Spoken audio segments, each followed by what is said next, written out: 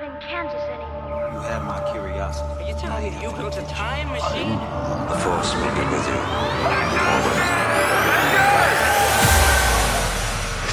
Welcome back to Get Real, the podcast where we get real about all of our favourite pop culture films and TV shows. Today I will be your Jedi Master, leading you through the world of Star Wars visions, as always, with my Padawan, my twin, my dyad in the dark side of the Force, my little bunny girl. It's Sam.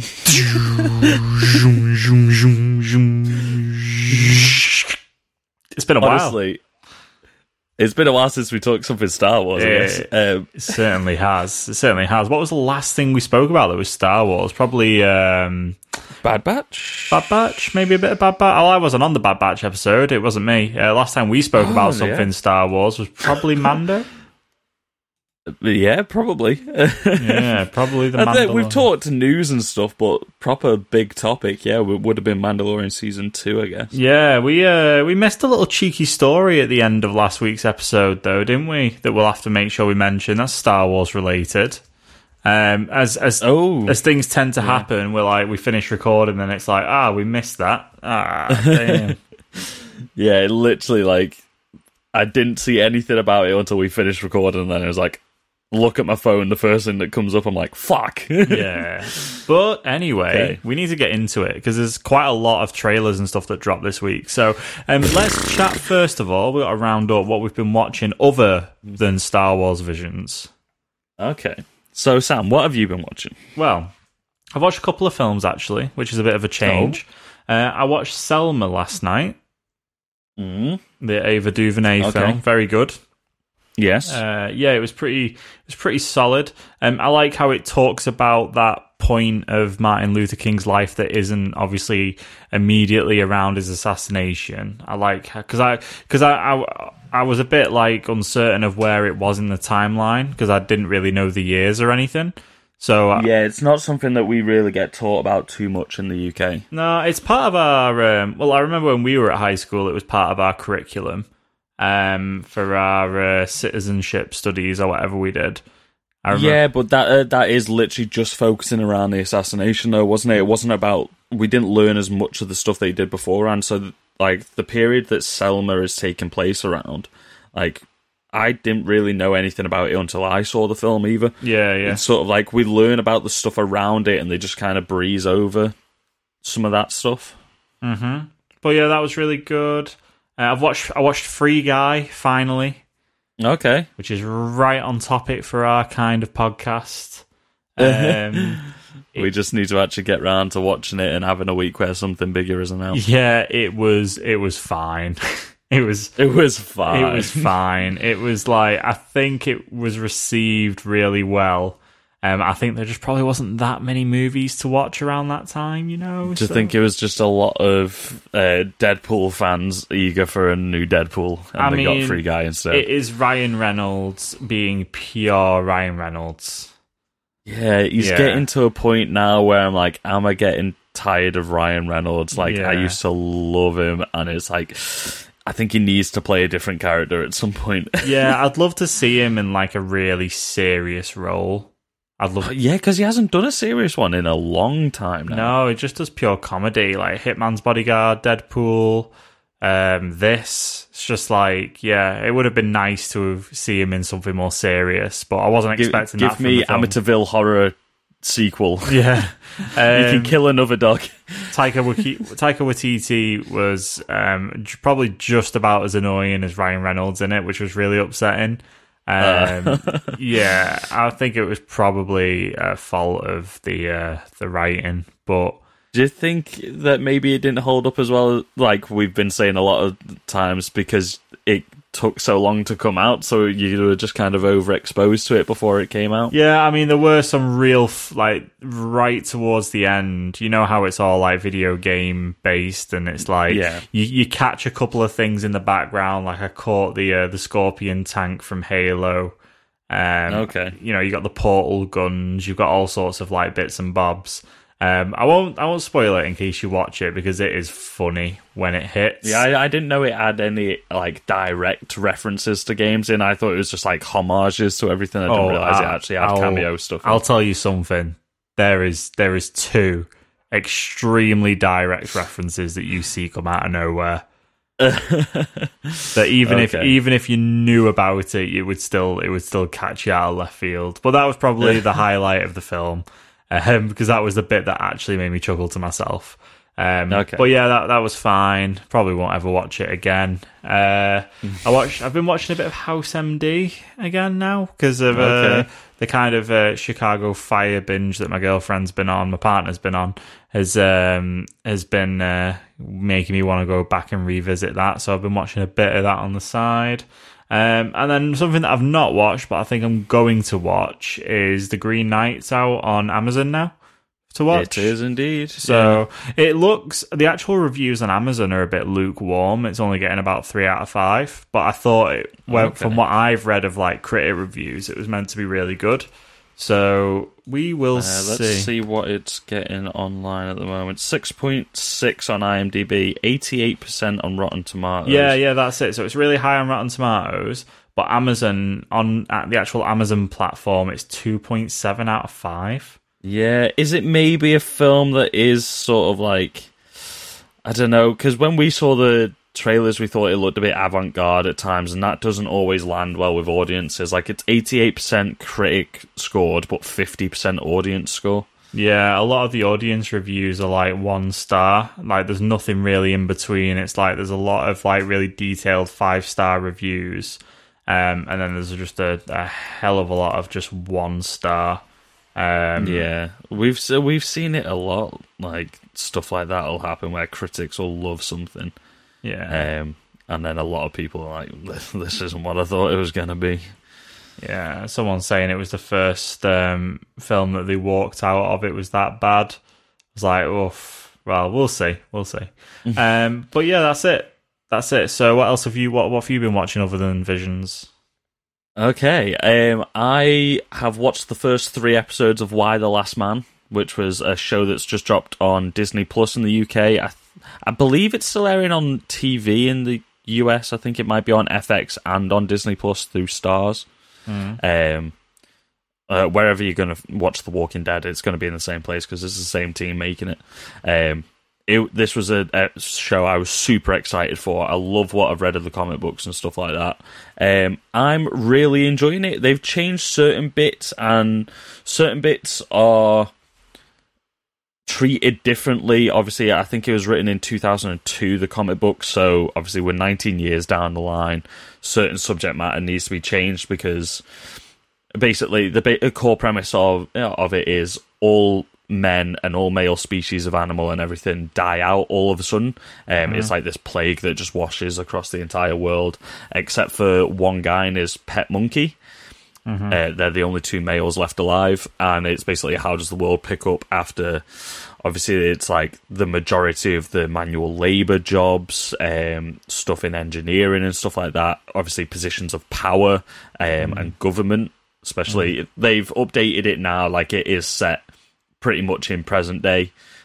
So technology and stuff has advanced and stuff, and there are obviously a few more women in power and stuff like that, but not as much. The lead thing is the lead's character's mum now becomes the president because she was the chain of succession in the White House and stuff like that. It goes like president, vice president, head of security, like head of the military, blah, blah, blah, loads of steps, like basically. And she's a councilwoman. So basically, like, because 30 people in front of her died, she ended up becoming the president. All right. So yeah, like there are certain things that have had to change to update. Obviously, the way things are handled, like trans women and stuff like that, or trans men. So yeah, it's really interesting. There's plot lines in it that either were hinted at in the comic books where I read up to, which they're just going all out with from the beginning in this. So it's not a direct translation, but it's close enough at the moment from the 3 episodes. I'm really enjoying it. I think the casting is spot on as well. Cool. So yeah, I'm really enjoying that. Nice. Maybe we'll do an episode about it at one point, maybe a first impressions or something. Yeah, first couple that's of if it's something you're interested in watching. Yeah, I can give it a go. It just feels like there's like a lot about to come out at the minute. Yeah. It feels like we're about to start hitting the season. Hitting the old Marvel wagon. Yeah. Yeah. Right. Okay. Is that it? Is that all you watched? Yeah, pretty much, because I've been watching Visions and stuff like that. I finished Critical Role season 2. That was fucking great. All right. Well, there's a lot of bloody Critical Role in there. Anyway, Campaign 3 is about to be announced. Oh, just you get ready. you've got about 5,000 hours to watch before you drop into that. Anyway, let's chat about news. So there's not much in the way of news. The story that we did miss out on last week was the Obi-Wan series is finally wrapped. Fully wrapped. It's now into post-production. We've seen bits and bobs of characters, costumes. There's been a lot of set photos from like the Bespin Bulletin and stuff like that, sharing behind the scenes stuff. They're really good for showing stuff on Andor as well. But we've had a bit of is it Sung Kang has been saying a little bit about his character who's going to be wielding a lightsaber. And now everyone is assuming that he's going to be playing some kind of Inquisitor, which is cool, which we want to see. Yeah, those rumours were circulating like as soon as he was cast and stuff, wasn't there? And there was a few leaks and stuff. And the more we hear about it, the more it seems to be confirming it. Yeah, so I think I'm sound with that. Yeah, I think it'd be nice because I think it'd be a good place to get your Inquisitors in live action because we haven't really seen them, and I think it makes sense if you're having Hayden Christensen coming out. If you're going to put them in anything, you're going to put them in an Obi-Wan Kenobi series, because you've got to give him some threats that he can kind of match up to. You're not just going to have an Obi-Wan series and put him up against stormtroopers or sand people, you know what I mean? You're going to have him go up against some serious threats, and that one of them being Darth Vader anyway, but having an Inquisitor in there stops you getting the Vader fatigue, which we're definitely not going to get. More Vader the better, but no such thing as too much Vader. No, as long as it's like how they did it in Rogue One, because wow, that was a reaction. Do you reckon we're going to see Vader without his helmet? I think that's why you've brought Hayden back. I don't think there's any other reason why you bring him back. Do you reckon he's going to like cut part of his mask off or something? And it's going to be all rebels like. Yeah, that'd be dark.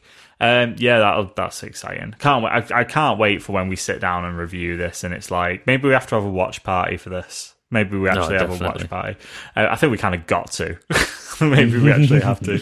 Maybe we do that instead of games night. Maybe we have Obi-Wan night. Definitely. Yeah, definitely. We've had a photo shared for the Last of Us TV show. The back of I was about to say bloody Joel Kinnaman. Yeah, I was about to say Joel Kinnaman. I mean, Pedro Pascal. The back of Pedro Pascal's head looks amazing. He looks like Joel. There's a crash playing. I love the way we've seen more of this than we have the Uncharted film, which is wrapped and it should have been out by now. And we've only seen one screenshot from that, and yet we've seen one screenshot from The Last of Us. No, well, Sony did a bit of a brand video not long ago. Where they were talking about like the development across the screens, the phones and everything, and how they're entertaining, basically how they do everything. And it had like small snippets of footage from the Uncharted series. Oh, did it? Yeah, but it had like the footage where we've seen from the screenshots and stuff like that, like where they're suited up and stuff. Was this released to the wide, or was this in one of your Sony press conferences with work or something? No, it was. I just found it randomly online, and I was like, "Hang on, that was a bit of Uncharted." So it's weird. I've not seen anybody post anything about that, so I've missed that completely. It is a bit. It reminds me of the same kind of look that we had from the Lord of the Rings series from Amazon as well. It's just literally like they've taken a shot while they're on set or something. And they're like, just like one little mood piece, just to sort of like set the scene, like you know what you're getting in for, what sort of look and vibe.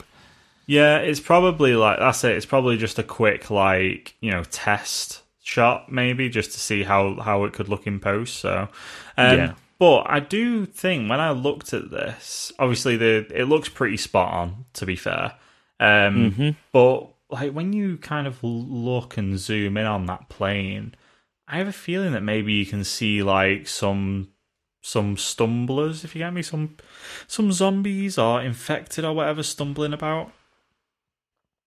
And kind of see it's possible. I'm zooming in as close as I can. It is possible. There are figures. Obviously, as soon as you start to zoom in that much, it starts to pixelate. Yeah, you might have a couple of clickers, got a little bit of a... it's weird to think that this is due to come out in 2022, right? And in the same year, you're going to have live action The Last of Us from Sony through HBO. You're going to have live action Halo through Paramount. You have live action Resident Evil series on Netflix. Live action series for... Well, Assassin's Creed won't be the same year, but Assassin's Creed are also working out on a live action. It's weird, like, how much live-action video game adaptations are actually due out and in the pipeline. Like, you've got... Yeah, I think they all just kept getting pushed back, or, like, the scripts were getting rewritten and stuff for that long that the ones that haven't been pushed back are kind of, like, all about to come out all at the same time. It's just a weird way that they've all sort of bunched up. Let's not forget that there was a Fallout live-action TV series announced for Amazon. Let's not forget that's a thing from a while ago.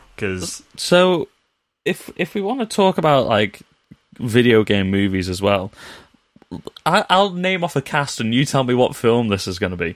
You've got Jack Black. You've got Anya Taylor-Joy. We've got a Seth Rogen in there, and we've got a Chris Pratt and a Charlie Day. Now, you tell me what film that sounds like. It's clearly The Legend of Zelda, isn't it? Close. No, this is Gears of War. No, it's not. It's Mario. Oh, what? Damn. Because why is it everybody's first thought when they're making a comic book or video game adaptation to put Chris Pratt in it? He was meant to be the lead in the Sonic film and pulled out because he thought the script was shit. Oh, I didn't part of you when you saw this really wish that it was live action? You can see... No, come on. You can see a Charlie Day Luigi. Like, you can see it. Charlie Day and Jack Black are the only two bits of casting that I like in this. Charlie Day as Luigi is the best thing I've ever heard. Yeah. Chris Pratt as Mario is the worst thing I've ever heard. I just don't understand. Like, it's an animated film. Why not just get the voice actor in? Because they've said that... what's his name? Chris Martinez, is it?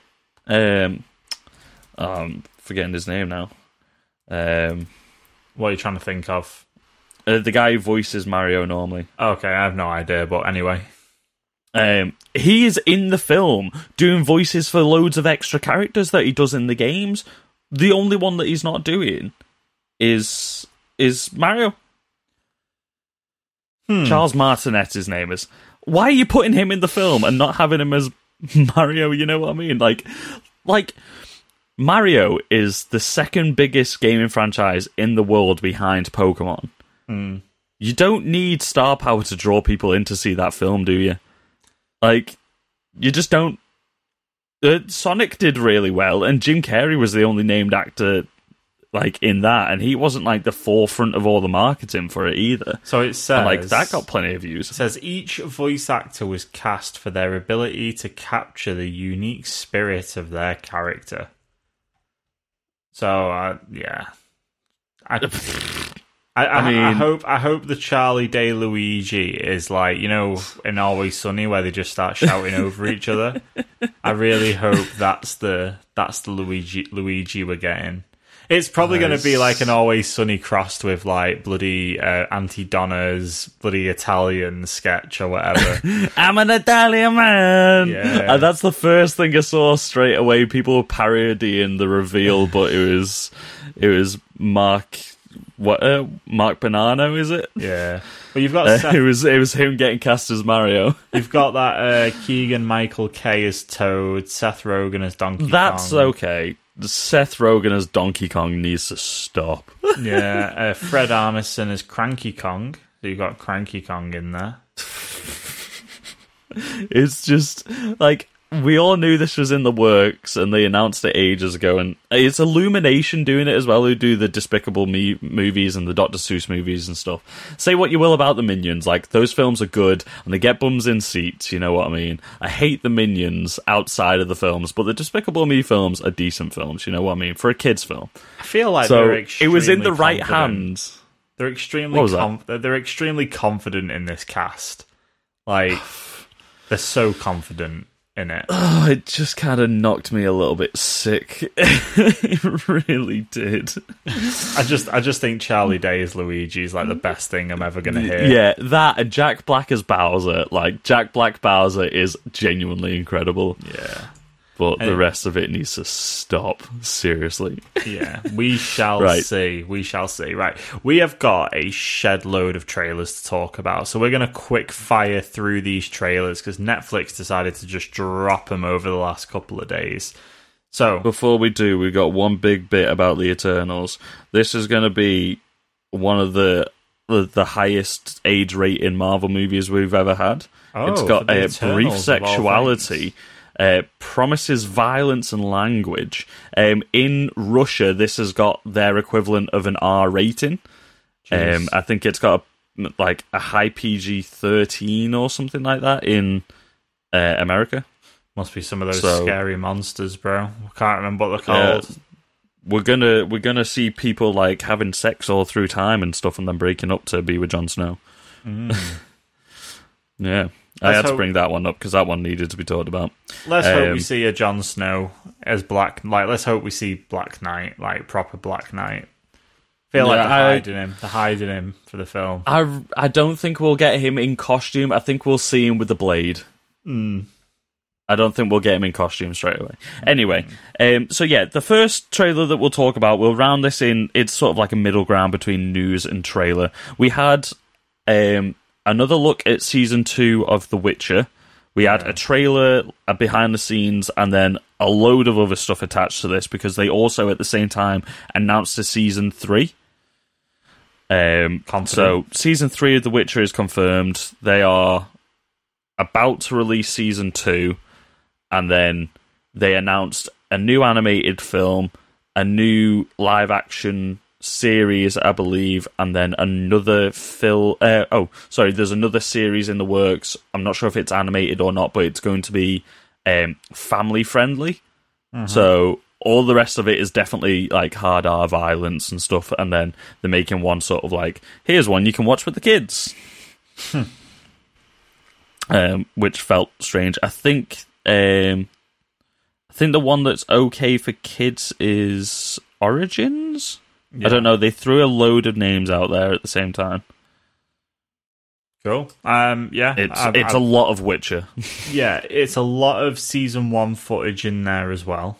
Breaking it up a little bit, but we did actually see quite a lot of new footage in. It was either the trailer or the behind the scenes one. They showed a lot of stuff, especially a lot of the practical effects that they were doing. And they did a lot of, like, here was the character in season 1 in a short snippet, and then here's where they are in season 2 type thing to help you catch back up of where everyone is. And obviously, everyone growing and aging into the roles and stuff. Yeah. Well, we'll see. It's exciting. Pretty exciting to talk about The Witcher again. Can't wait. I'm definitely going to rewatch season 1 before we sit down and watch season 2. I need to, just to remember what the hell happened. Yeah, we spoke about this not long ago, how it has that weird timeline jump, so I think watching it back again is probably going to really help. But anyway, let's talk about the next one. Keeping it Netflix then, Army of Thieves. This is the sequel to Army of the Dead. I thought this was a series, but I think the animated one that's coming out is the series, isn't it? This is another film. So this is following the bank robber, Ludwig Dieter, as he joins an international crew of misfits, hackers, and bank robbists. We've spoke about this before. We finally actually got a full trailer for it, and it comes out on October 29th on Netflix. Cool. I believe that's the worldwide release date for it. Yeah, normally as with things on Netflix. Got a really sneak peek, got literally about an extra 20-second shot from Extraction 2. Basically confirming that he's alive, which he definitely was anyway. Everyone knew it. But yeah, Extraction 2. He hid at the bottom of the lake, mate, when he got shot. Well, we saw it at the end, didn't we? We were like, is that really him or is that just a mirage? Apparently, it's fucking him.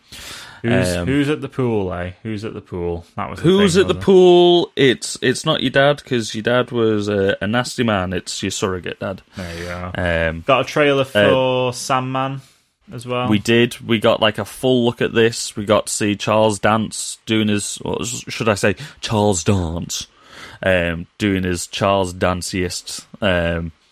This looks really good. This is straight from the comic books, like beat for beat, like the first volume of the comic book. This scene. Do you not The think casting looks pretty good in this. Do you not think it looks like really old?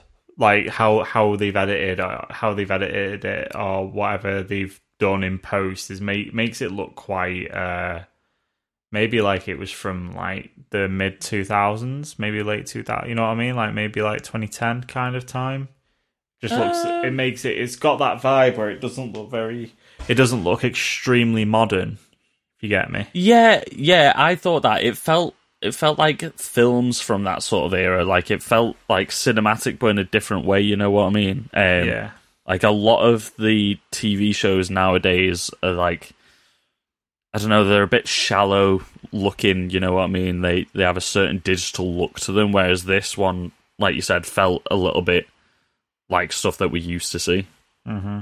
I don't know, I was digging it. I was digging the vibe. It was literally so spot on with the comic books. It looks sick. I'm glad that we're seeing footage from it already, because they haven't really been shooting for that long of it to have like that first scene pretty much full edited and stuff like that. Yeah, it's not been very long. Yeah, it's going to be pretty cool. They've got the vibe on point. Neil Gaiman himself is absolutely loving everything that they're doing with it. So if the creator of it is loving it, then I think that speaks volumes. Mm-hmm. Got thrown off. I'll just talk about the next one that I've got in front of me then. This one's not with Netflix, because I can't remember what else Netflix is putting out at the moment. This is The Tragedy of Macbeth.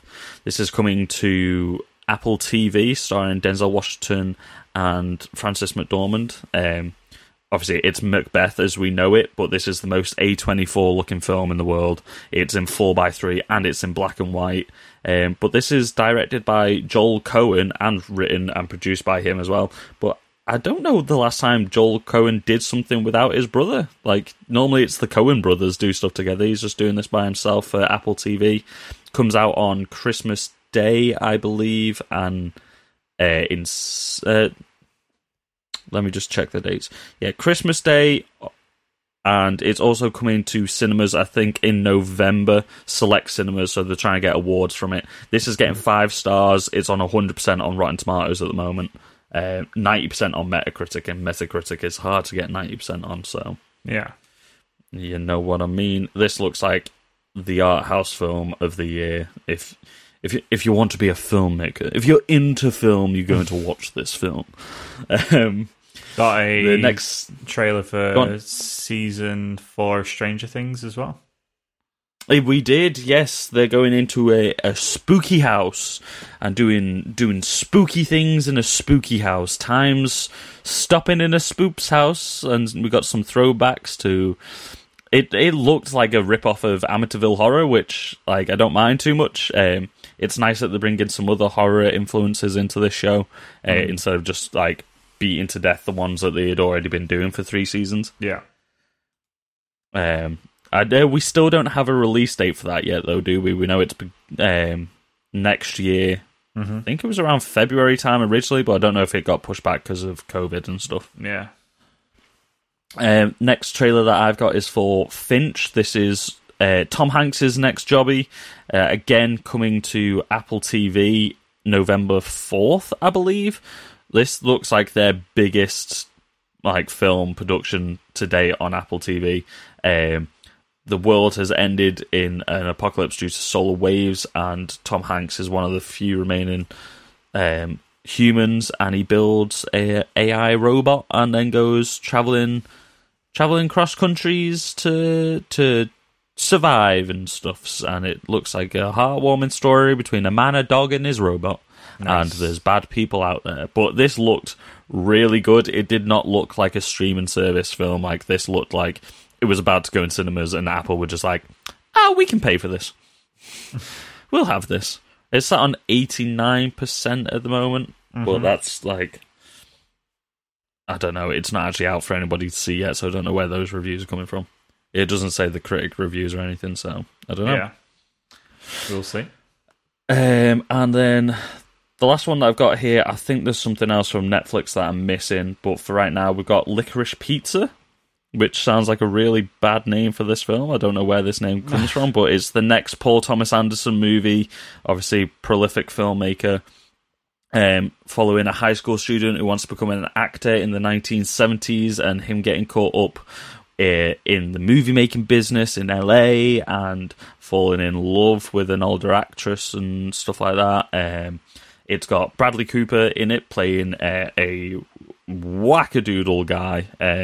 John Peters, his character is. I don't know if he's meant to be a producer or something. He's married to Barbara Streisand in the film. Straight away, I saw this trailer. I was like, "Is that Alana Haim from Haim, or is that just an actress who looks extremely a lot like it?" It is, and it's her first ever acting role, and she's in a Paul Thomas Anderson film. So, I mean, credit to her. If you love Haim, the band, because I think the music's great, you might be interested in this. Also, the lead actor is Cooper Hoffman, Philip Seymour Hoffman's son, in his acting debut. We've also got Benny Safdie from the Safdie brothers in this as well. He was in Good Time with Robert Pattinson, and he was absolutely incredible in that.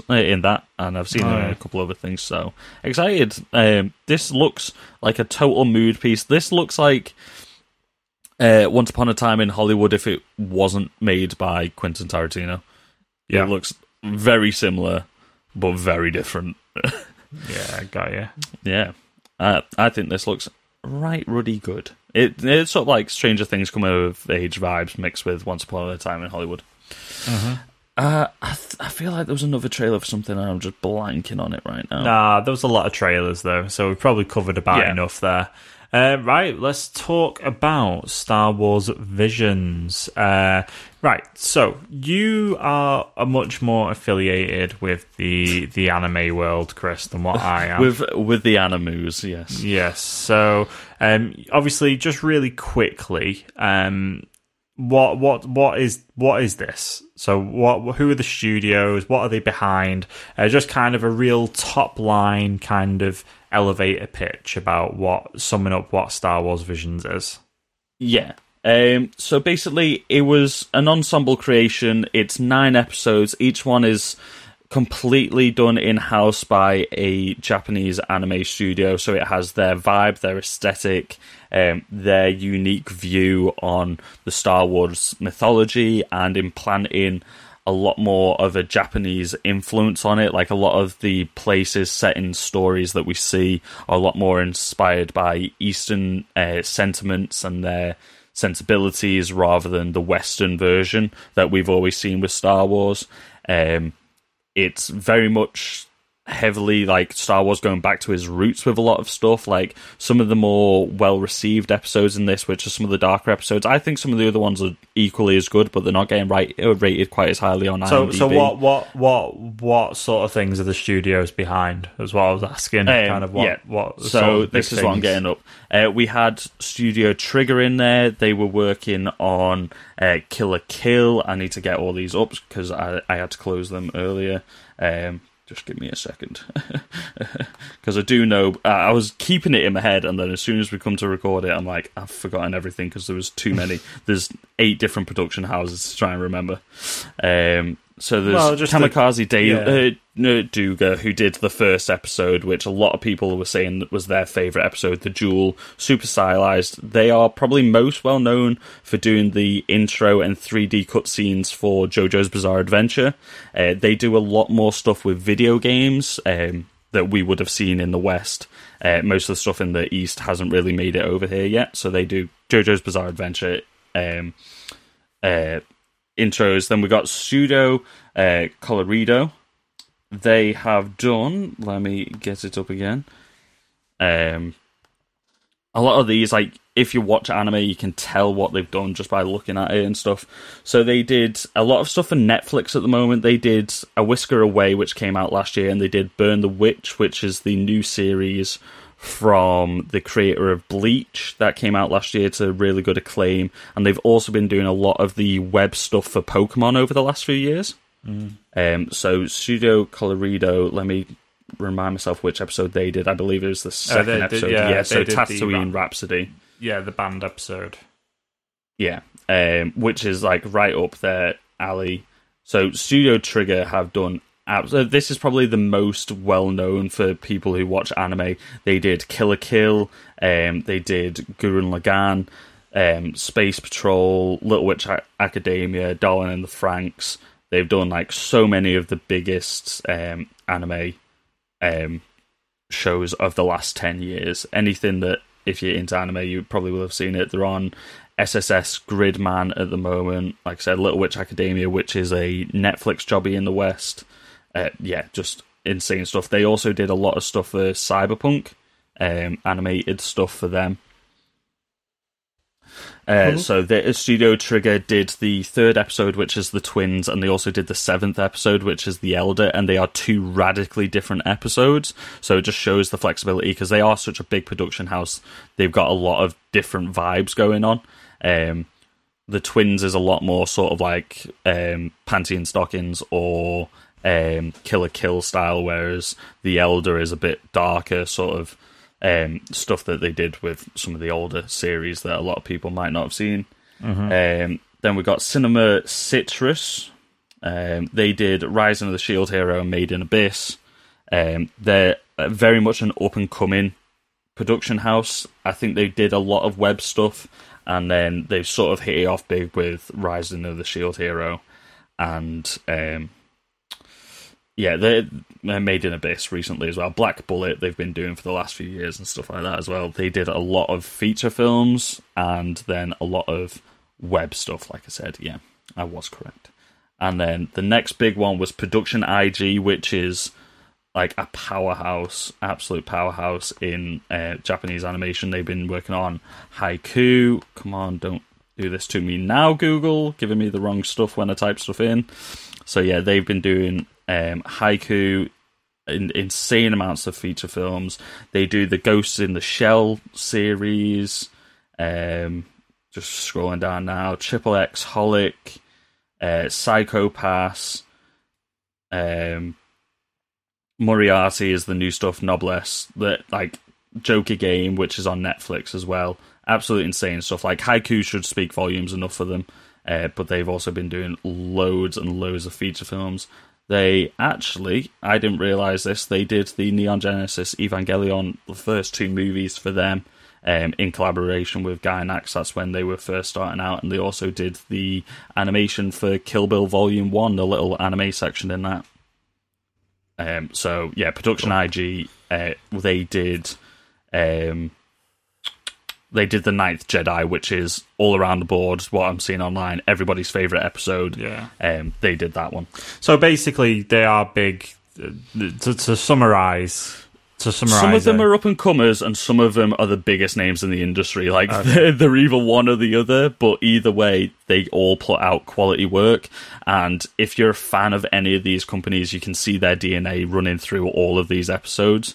Like I said to you when we discussed this trailer on the podcast a few months ago, I called out Studio Trigger, Studio IG, stuff like that.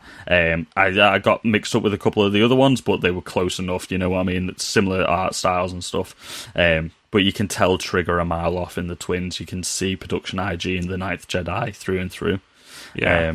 So yeah, they are some massive names. Even some of the smaller studios, I think they got bigger directors in from other companies to help work on them. Well, quite interestingly, what was different about this release is that they released all 9 episodes in one go rather than doing it as like a procedural every week, which did mean that you could blitz through them. But it's quite a weird way of doing it, because obviously the episodes are so drastically different. I don't know whether maybe it would have actually benefited from being released weekly, because it's like, I don't know whether, you know, I obviously watching things in one go is good, and I'm the first person that will say, oh, you know, I kind of wish they just dropped the whole thing so we could watch the whole thing. But I think maybe, like, I don't know whether, because when you go from the Duel to Tatooine Rhapsody, which is the first episode to the second episode, they are drastically different, completely different kind of episodes. Yeah. I like the fact that they dropped them all in one go because some of them are only about 12 minutes in length. You know what I mean? They are very short. Imagine waiting a week and you only get like 12 minutes of content. Yeah, it's like true. 11 minutes cutting out the credits. So I like that. It's sort of like, I wish What If was kind of dropped all at once. With this, you can pick and choose what episodes you want to watch and in what order. So if you know you're a Studio Trigger fan and they're the ones that you're really excited for, you can go straight in with the Twins and the Elder, and then go to some of the other ones later. I think the fact that, like you said, people are going to binge it as well, it's opening people up to new sorts of styles. I think Tatooine Rhapsody and TOB1 are probably going to be, I think they're the worst received episodes at the moment, and I think they're still really good. I think it's just compared to some of the other episodes. Like you said, going from the Duel to Tatooine Rhapsody was quite jarring. So if somebody wants to binge it all, it'll expose them to new content, which they wouldn't normally do, which I think is really good. But at the same time, if somebody's more into stuff like the Duel and they see that, it's going to be so jarring that they're going to review it negatively. I think that's why their feedback scores are a bit lower, even though I think Tatooine Rhapsody was a really good episode, nowhere near the best, but I thought it was really good. I thought T0B1 was fantastic, but it was too close to Astro Boy. Yeah, I would agree with the audience scores for them. I did think that Tatooine, once you went from the Duel to that, I was like, whoa, this is really different. And I think it is as cool as it is if you're into anime, someone that isn't into that as much, like myself, and isn't as conditioned to the style and stuff, because you do have to get used to it, because if you've not come from that if you weren't ever into that kind of thing, it is almost a little bit alien, because the style and everything's so different. It's I was watching the Duel with my partner, and she was at first, she was obviously it's Star Wars, so she gets all the Star Wars aspects of it, but the pacing of stuff like anime is a lot different to if you were just watching a normal animation. So it was compared to if you were watching What If, for example, the pacing is always very different. So for me, Tatooine Rhapsody and TOB1 were not up my street at all, because for me it felt like Star Wars for kids. And I don't mean that Star Wars, Clone Wars or Rebels sort of stuff. I mean to me, just the topics and stuff were obviously it was just really, I think... I'm not to say that the style's that way, but I just felt the stories were that way. I think it still has its place. I think, like you said, it was a little bit jarring having this in the same sort of thing as the Duel and the Elder, which were a lot more mature. I think this is sort of meant to be a series for everyone to just be able to pick and choose what they want from it and watch it together. I think it's a cool thing that Lucasfilm and Disney are doing, because they are quite precious about the property. They don't really let it go anywhere else, so it was quite cool to let them kind of open That's one up. thing that I did love, the fact that they just sort of let the reins go, and it was, as some of these episodes to me were so refreshing, and you could tell that a lot of it was done from a position of love for the Star Wars mythos as well, especially the twins. I think a lot of people are going to find stuff to pick faults about, because it does lend into some of the aspects that some people might not like, but everything out there with the twins is all set up in Star Wars canon. It's all there. They're just doing a lot of it all at once. But like you said, it's quite a different style. But it allowed, because somebody just came in from nowhere and they had no ties to anything, and Lucasfilm weren't breathing down the neck about what they can and can't do. They were able to just make something like that, and it works really well. The Village Bride is nothing like anything we would ever see in Star Wars.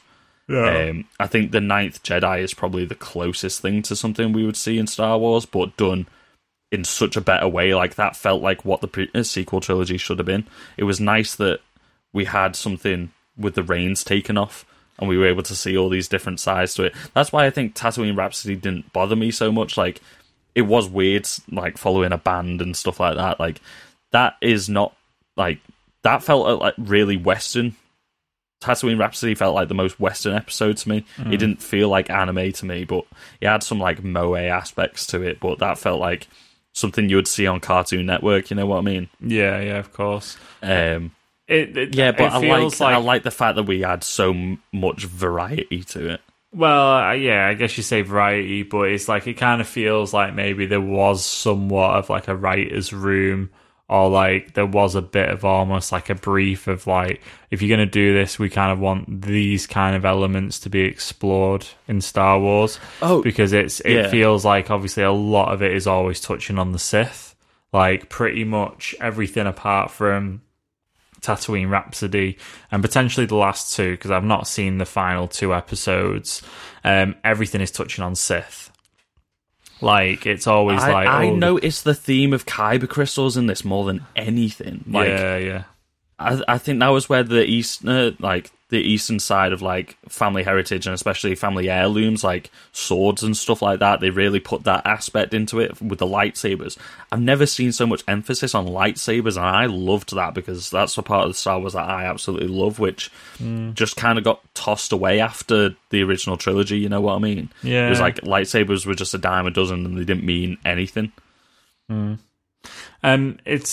Let's quickly just mention about the music. So like the music's quite interesting because it feels like they're not using regular Star Wars themes, like they're using variations on everything, which is quite an interesting choice that they don't decide to put some of their like original music in there as well.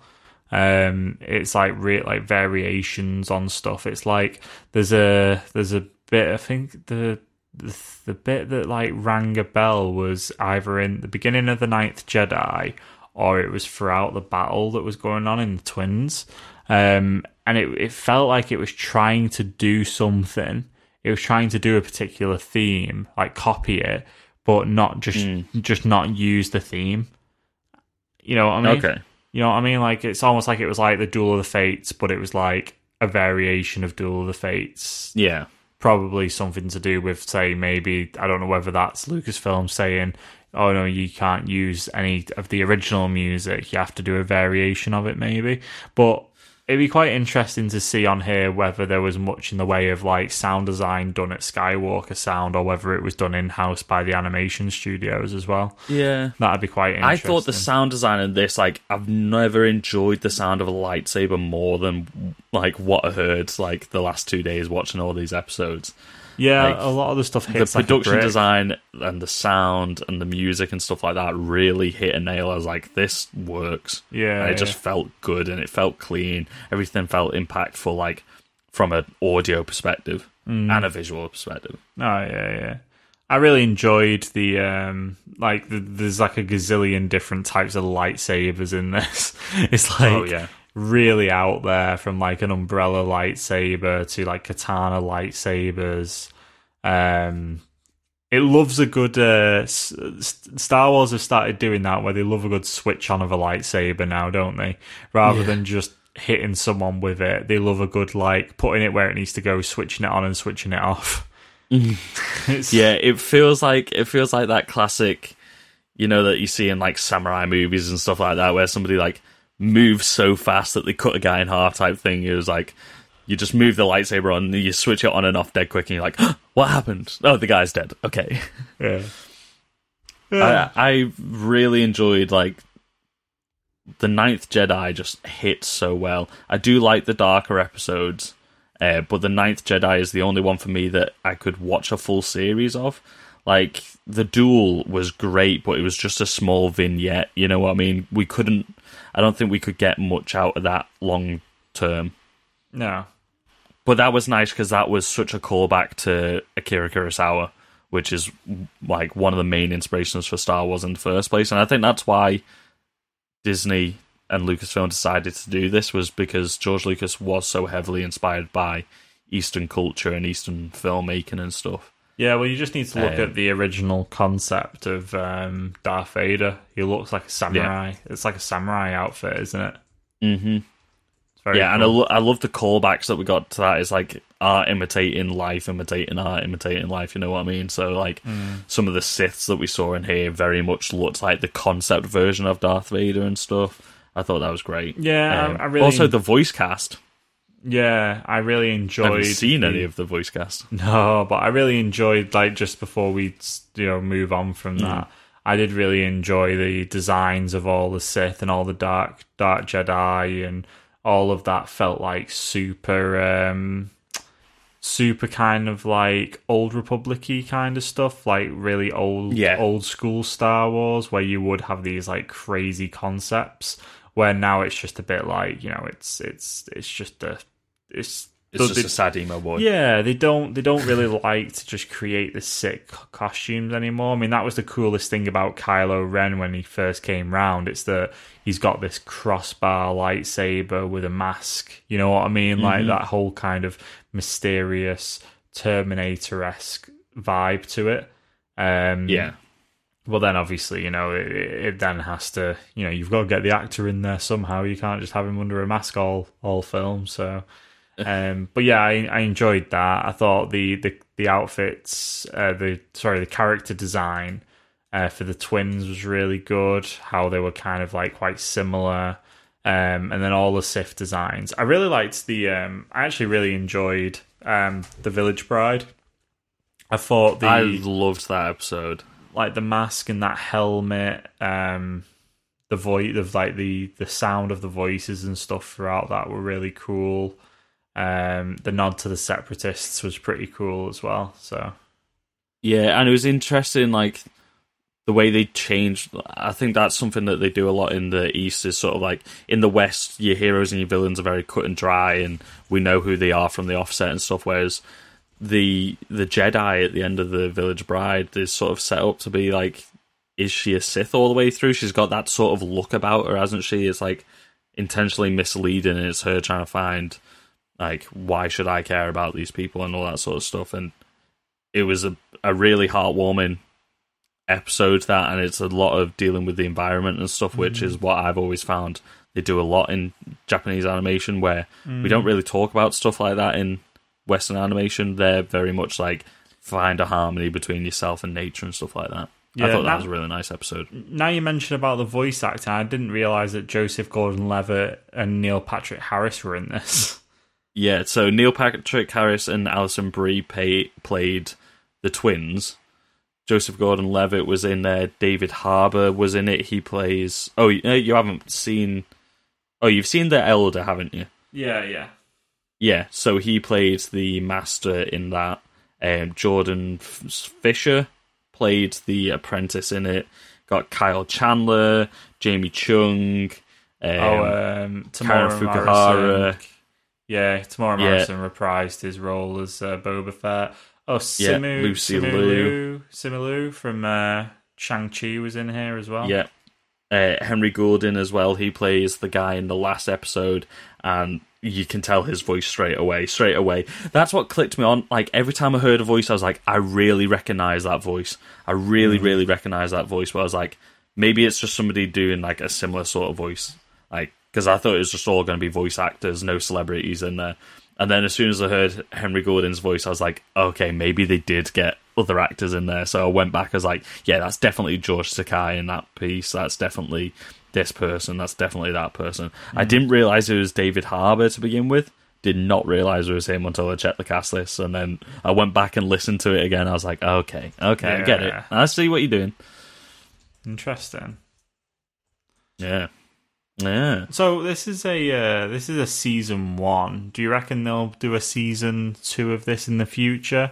Do you reckon they'll maybe, because I mean the way I had a look at this because I checked the season description. You know how it gives you an overview, and it does specifically celebrate anime design studios. But I've thought to myself, like, in the future you could get a Star Wars Visions that focuses on like different areas of animation, or maybe it takes some other studios on in the future and maybe they do other original stories. Yeah. Do you reckon that's something you could have in the future? You could definitely do that. I would love to see that. I'd love to see more of this from different studios. Maybe get like Trigger back to do one episode next time. Get like Studio Bones, who do like the biggest anime in the world. They do like My Hero Academia and all those sort of stuff. Maybe give them one episode, and then you could, like you said, maybe go to India, get some of their production houses, South Korea, get some different sensibilities, because this, like I said, like really infused something other than the generic Western side of Star Wars that we saw. Like, obviously, we're dealing with such a wide universe that there are places for all these different things and all these different, like, homages and stuff in there. Like, there would be a planet that might be... We've seen it in Clone Wars, haven't we, where some planets are inspired by, like, Mexico or Peru or something like that, and then they'll go to another one which is very, like, Polynesian or something. Yeah. So... You could go to a South Korean studio, you could go to an Indian one and have some more of a Bollywood flair to it almost. Mm-hmm. You could definitely go to like a French studio or something and have a French influence, because French love like obscure animation and stuff in their art house stuff. So you could easily do it with more places. I would love to see them still work with Japanese anime houses. Mm-hmm. Just because they have such a unique take on stuff that we don't think about over this side of the world. Yeah. Cool. Looking at some of the scores for this as well, like this is sat on 7.5 on IMDb right now. If I can get the episode up, browse episodes, most of them. Yeah, so Tatooine Rhapsody is the lowest rated one at 5.5. Yeah. But I think that might have been because a lot of people saw the duel, and that was what they were into. And then, like we said, like this is really a series for all ages to enjoy. There's something like you've got the duel and the Elder for the older audiences, and then you've got like Tatooine Rhapsody and TOB1 are great for kids. Like if somebody watches this with their family, like there's something that everybody can enjoy in one of these episodes. Yeah, like we said before, yeah, it's a little bit of everything. That's why they're all these short little stories, isn't it? So yeah. It's the scores are definitely in flux as well, because the duel is now up to 8.6. I think it was on 8.5 when I looked this morning. 8.7 for the Ninth Jedi, that's the highest rating one. 8.2 for the Elder. So it's definitely like the more mature, darker ones that are getting the best scores. But I thought The Village Bride was just as good as The Duel, and that's only at 7.7. So, yeah. I don't know, I think it depends on the audience. I think a lot of the people watching it at the moment, maybe like people a bit more like your sensibilities who aren't used to certain styles of anime, and they are used to sort of like what we've seen with Clone Wars and Bad Batch, and they want sort of... or the big KOTOR fans and stuff, and they want sort of the dark side of Star Wars, which we don't get anywhere anymore.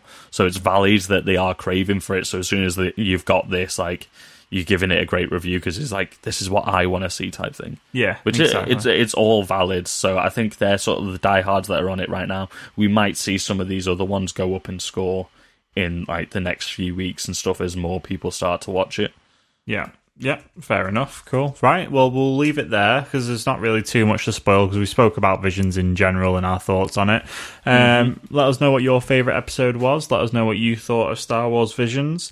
Was there an episode that landed this inspired for you? Go on. What was you going to ask me? I was going to say, has this inspired anybody to check out some of the other stuff from these production houses? Because I think that's what a big part of this series as well, was getting a lot more people to check out the work of like Studio Trigger and stuff like that. Yeah, you never know. People might... cross-pollination. Yep, indeed. Right, cool. Make sure you follow us on socials, Facebook, Twitter, Instagram at GetRealPod, and you can email us over on getrealpoduk@gmail.com. The best way to support the podcast, guys, is to leave us a rating review wherever you listen to us, whether it be Apple Podcasts, Amazon Music, I guess, Google Play, iHeartRadio, any of those places. Or if you want to head over to Podchaser, and you can leave us a rating review on there, and it'll syndicate it to all the other platforms, much like feeling out through the Force and spreading your will across the galaxy. But if you want to help spread us even more, you can tell one friend about us, two friends about us, shout it from the rooftops if you want, get in a Star Destroyer and tell everybody on board, because it's one little big city in it. Every time you see us post something on socials, just give it a retweet, give it a repost on your Instagram story, something like that. Just get the word out there. Also, don't forget to support our sister podcast, Get Real Gaming, where they will be talking God knows what this week. There's been a lot of like video game movie news, so maybe they'll cover some of that stuff. I don't know. There was also one other bit of news which I forgot, which had something to do with the video game movie, which they are probably better to discuss than we are.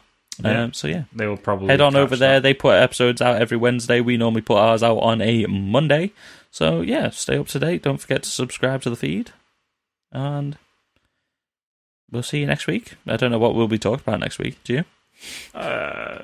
Free Guy? Free Guy? Dune? We still need to go see Dune. Oh, it's Dune out now?